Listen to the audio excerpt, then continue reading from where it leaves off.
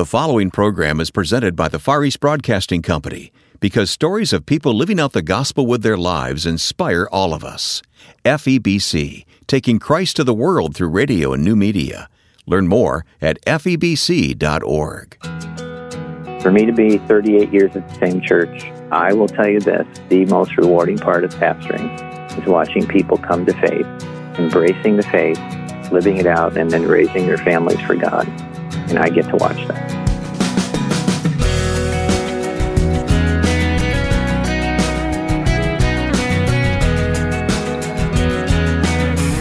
Like thousands of others across this nation and the world, John Bouquet pastors a local church.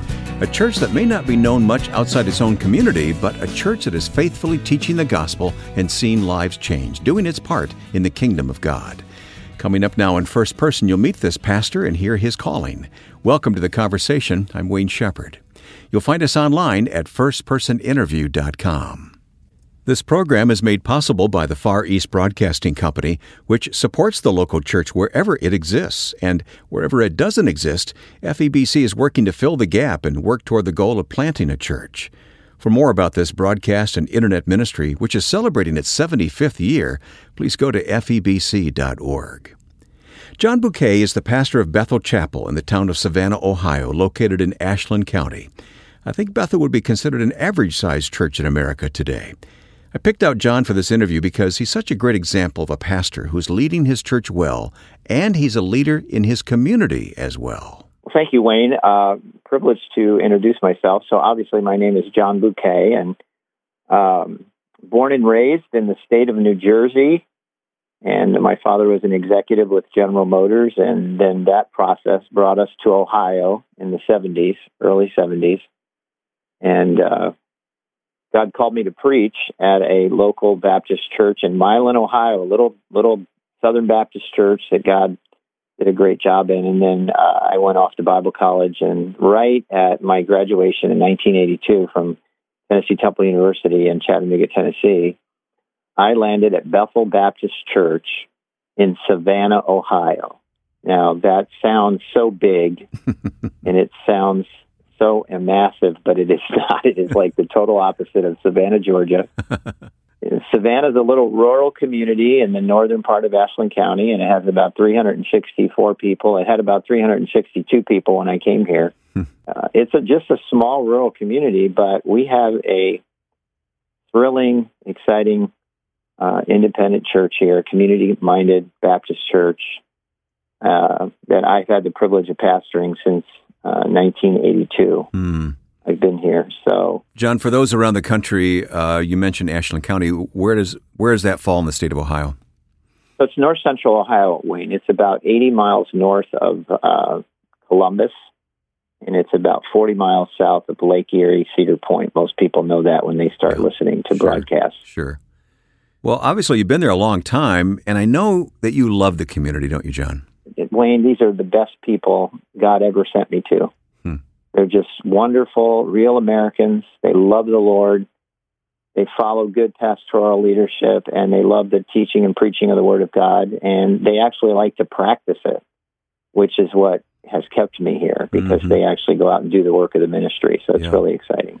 Even so, I'm sure there are challenges in that county, and many rural areas across the country are plagued by drugs. Is that a problem where you live? It is. It actually is. It's a serious problem, and we have some ministries that I'm associated with that are addressing that. Yeah, we have a serious drug problem among the youth, and actually, I don't know that there's an age limit.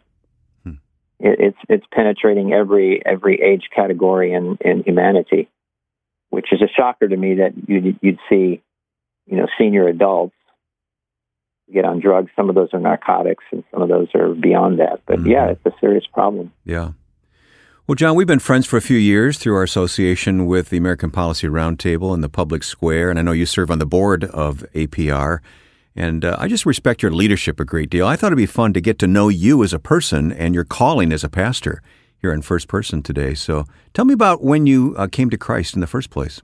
Well, Wayne, I was born into a family of two parents that were basically not believers, and they were just, two people fell in love, and they couldn't have kids, and I don't know why I didn't, I was just told this story, but eventually my mother came to faith in Christ through a testimony of a Christian musician.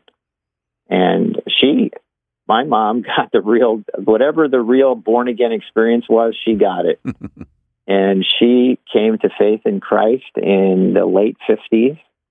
A woman by the name of Darlene Swanson did a piano concert and led her to Christ. One of 3 women at the concert that she personally led to Christ. I don't know the lady. I can't wait to meet her in heaven because it changed everything in our family. And then 2 years later, my mother went through a spiritual growth spurt and discovered the story of Hannah. And she just told me that was her prayer. God, give me a son, and I'll dedicate him to you. And March of 1960, I was born. So Mom raised us in the faith. I had a sister come along 3 years later. So we had, two children, Mom and Dad. My father was not a believer, but he wasn't resistant. He just wasn't a believer. Mm-hmm. And my mom raised us for Christ. And when I was 7 years old, I was a very sick young man. I got, you think you're going to die, but the mumps and the chicken pox at the same time. Oh boy! So that was my curse in life. And I thought I was going to die. And I remember laying on the couch thinking, Mom, I'm going to die, but I don't want to go to hell. And I want Jesus to come into my heart, because I had, some will listen and laugh at this, but we were doing flannel graph in Sunday school in those days. Oh, yeah. I remember well, sure. Again, how old were you when you did this? I was 7 years old. Okay. I was 7 years old when I had this. Yeah, it was a very traumatic experience. And I remember my mom sharing the gospel with me, and she just said, hey, it's something you have to do when you're ready, and let me know, if you have any more questions. And I remember that night I got down on my knees in my bedroom, got out of the bed and got down on my knees and asked Jesus to come into my heart. Wonderful. Yeah, it was obviously that now you're 7 years old. Your sins are beating up your sister and, lying to your parents. Believe me, I know. I was 7 when I put my faith in Christ as well. I remember it after a Sunday school lesson. Ralph Schaff was the Sunday school teacher, and I went home and knelt by my bed that day, that Sunday afternoon. Yeah, so you get it. I mean, it's genuine, it's sincere, and you have no idea what you just did. You don't really understand everything, but, the Spirit drew you to faith, right? Yeah. And my mom discipled us, literally discipled us. I have the Bible that she used to teach us the Word of God. Family Christian Radio was our learning place. Oliver B. Green and, I could just go down the list. J. Vernon McGee were the men and women that she listened to on Family Christian Radio in New Jersey that discipled her. She bought all their books, which was my first pastoral library. Then we moved, and that was a move of God, too. When did the idea to become a pastor, or did it come up before college or during college?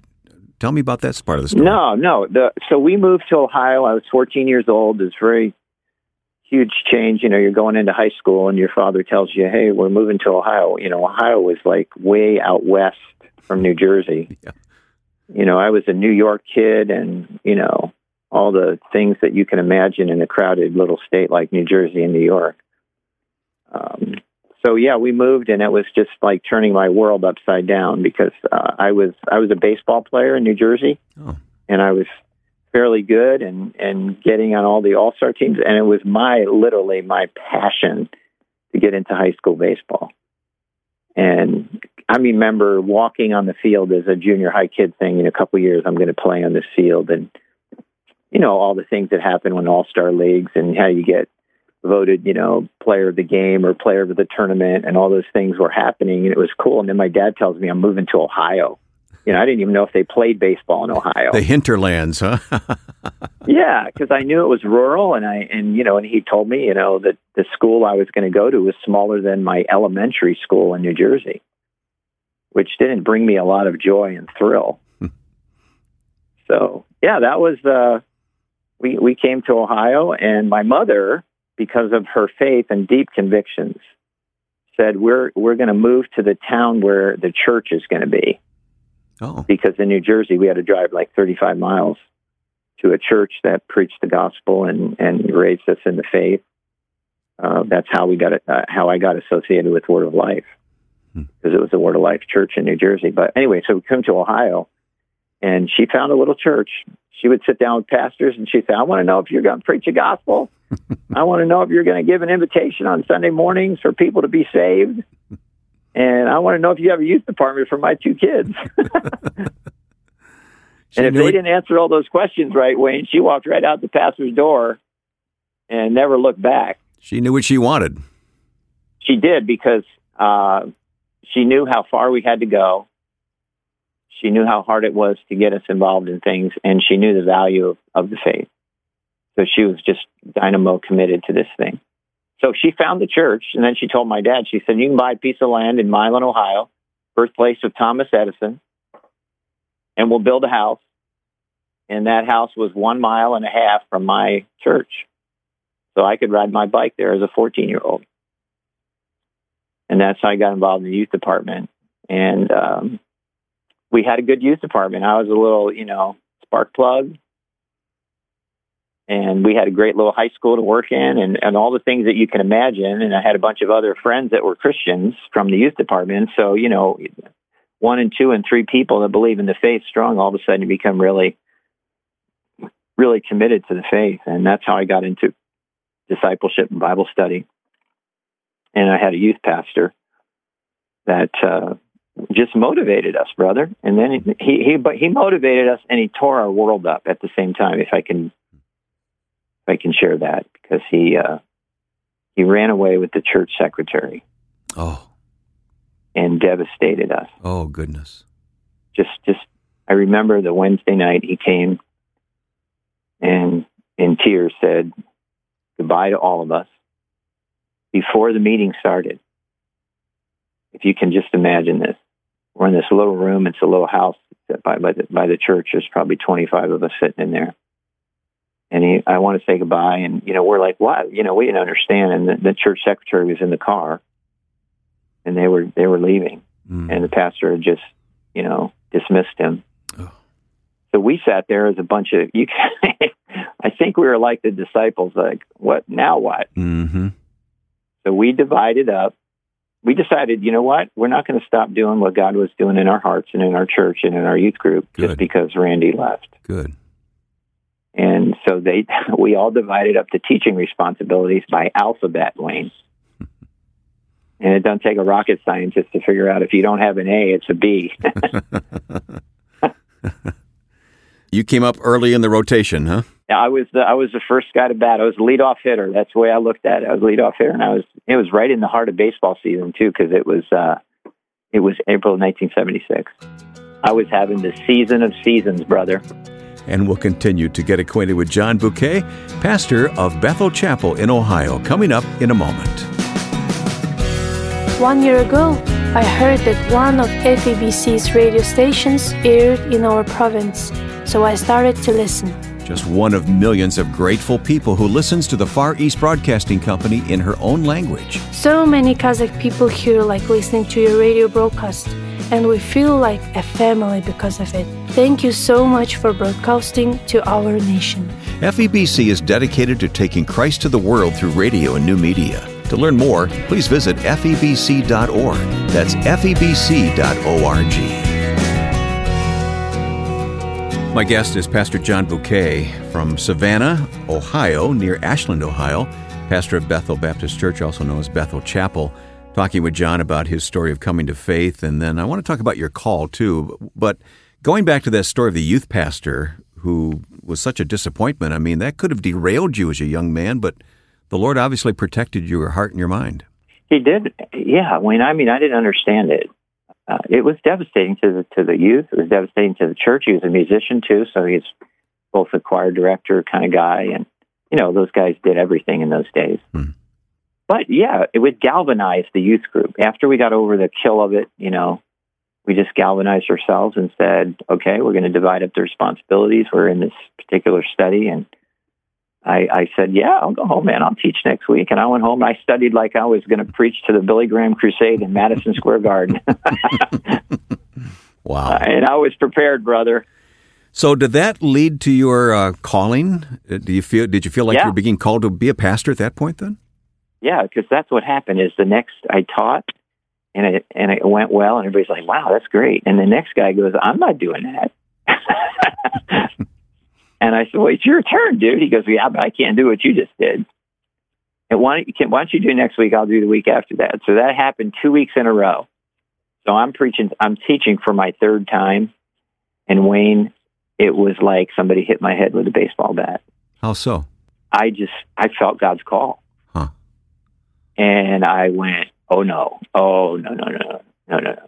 Because everything in my mind went through like, okay, that changes everything. Yeah. So we're now into the 1st of May. This is the best part of the baseball season. We're playing the conference championship. I've got dreams. I got a letter from a couple of schools. Hey, finish your high school career. Come see us. We want you to come to summer camps. I'm like, yes, this is everything I dreamed about. This is my world. And now God is interrupting my world and asking me to do something that it wasn't on my radar screen. So I was just devastated. And I came home and I shut my door and I literally lost it. And you have to understand something. My mother, not one time in 16 years, ever said anything to me about ministry. Nothing. Never mentioned it. Nothing. So I'm going through this. She goes, what is wrong with you? And I said, I don't even want to tell you. But I finally did. I said, look, I'm gone through this thing. And she goes, this is all she said. She said, well, you better listen because it's right. And I went, oh my. Yeah. You know, that speaks to me because the calling, sometimes you have to wrestle through it, don't you? Oh, I wrestled for 2 years, brother. That was just the initial knock on the door. This is what I want you to do. And that's when I went through this negotiation with God, because I was going to be a Christian baseball player. And I was going to preach in between the game. You know how you negotiate. Sure. Yeah. Sure. You rationalize. Yeah. Mm-hmm. Yeah. And that was not on the cards. Going back to having the opportunity to speak and preach as a young person, that also says to me that we need to be giving our young people that opportunity today. You're right. And I'm not. We do it. We do it here. We work really hard at it. Yeah, we have to encourage young men. I like to look at young men's abilities and give them opportunities. And when I see those opportunities, we have a ton of young men pastoring around the country, missionaries on foreign fields that over the years, youth pastors saw traits in them and developed them. Yeah, coming from that small country church in Ohio. Yeah, buddy. I'm telling you what, man, we got things happening here that most country churches wouldn't call country churches. What's the best thing? I know you're a leader in your community, John. I know that from mutual friends, but just what's the best thing about being a pastor where you are planted? Watching people's lives change, Wayne. For me to be 38 years at the same church, I have men and women that have been with me for 38 years and have been consistent in the faith. I've watched people blow up and recover. I watch people blow up and leave. But I will tell you this, the most rewarding part of pastoring is watching people come to faith, embracing the faith, living it out, and then raising their families for God. And I get to watch that. And the fact that you've been there all those years mean that you've seen that over a couple of generations now. Oh, yeah. I got grandkids I'm watching. Yeah, I've had over 900 funerals, over 250 weddings. It's the most amazing. I wouldn't trade what I do for anybody else's pastoral story. Because just watching it work. Look, the gospel works. That's the best part of the call. The gospel works. The Bible is true. And if you practice it, people will embrace it, and it works. And when you get to see it work, how can you not be rewarded by that? Mm-hmm. Now, it's not me. I know it's God. But I get the privilege of introducing them to that God. and telling them how it works. And then when they practice it and they believe it, and that's what's great about these people is they believe the Word of God. And they go, hey, if you can show me in the Scriptures, I'm going to go do it. And when they do it, Wayne, we are watching the people of this ministry do the work of the ministry in a community, and that's why they have a tremendous influence, a tremendous, reputation of being a real church. And to me, that's the most rewarding. I will lay my sword down someday and be a very satisfied man. What's the toughest challenge you face as a pastor? I can tell you that faster than you want to hear. Betrayal. When you get stabbed in the back by somebody that's smiling at you. Wendell Kempton. Do you remember Wendell Kempton? I do, very well, yes. Wendell and I were very good friends. I served on his board for 14 years. And I remember he was doing a leadership series. He said, John, as a pastor, tell me the most difficult 5 things you've gone through. And I said, betrayal, betrayal, betrayal, betrayal, and betrayal. It hurts every time like it's the first time. Now, I don't have a lot of those stories. Right. I don't want a lot of those stories. But I have enough to keep me true. Keep my eyes on Jesus and not on men. That's the important thing. John, you mentioned in passing a few minutes ago, Word of Life. And I know that you're still connected with Word of Life. Are you teaching? Yeah, I've been teaching at the Word of Life Bible Institute since 1991. So we're coming up, on 30 years with them. I teach at their Bible Institute in Florida and New York and some other campuses around the world occasionally. Yeah, so we love the ministry of Word of Life. It's been very important in my life. I know the Word of God is living and active in your life, John, but is there a particular passage or scripture verse that you always come back to, it's kind of a touchstone for your life? Matthew 6:33, brother. When I was 16 years old and I told my mother that I felt called to ministry and then I started fighting God, she would write every single day. And I tell you that every day she would write it because I'd rip it up. She'd put a card on my desk. She said, you need to memorize this. And I would look at it. Seek ye first the kingdom of God and his righteousness, and all these things be added unto you. I would rip it up. I'd throw it in the trash. She'd see it. She'd write me another card the next day, stick it right on my nightstand. Sometimes in the middle of the night, she'd put it there, and I'd wake up in the morning, and it was sitting there. Well, all of a sudden, when things changed in my life, and I did surrender my senior year in high school, I embraced that verse. And that is the totality of my life. How we thank God for men like John Bouquet who have given their life to God in service of the local church. Perhaps this has prompted you to think of your own local pastor in his kingdom service. Be sure to encourage him in the ministry this week. And if you'd like to know more about John and the ministry of Bethel Chapel, we'll put a link to the church in our program notes at firstpersoninterview.com. If you'd like to listen again to today's interview or any past program, just click the listen button at firstpersoninterview.com or download our free smartphone app. The local church in many countries of the world is strengthened by the Far East Broadcasting Company through its programs. FEBC has a presence in nearly 50 countries of the world, always proclaiming the message of the importance of faith in Christ and the truth of God's Word. Please take a few moments to explore the many stories of how God is using FEBC to reach millions with this message. Go to FEBC.org and tell them thank you for supporting First Person. FEBC.org. Now, with thanks to my friend and producer Joe Carlson, I'm Wayne Shepherd. Join us again next time for First Person.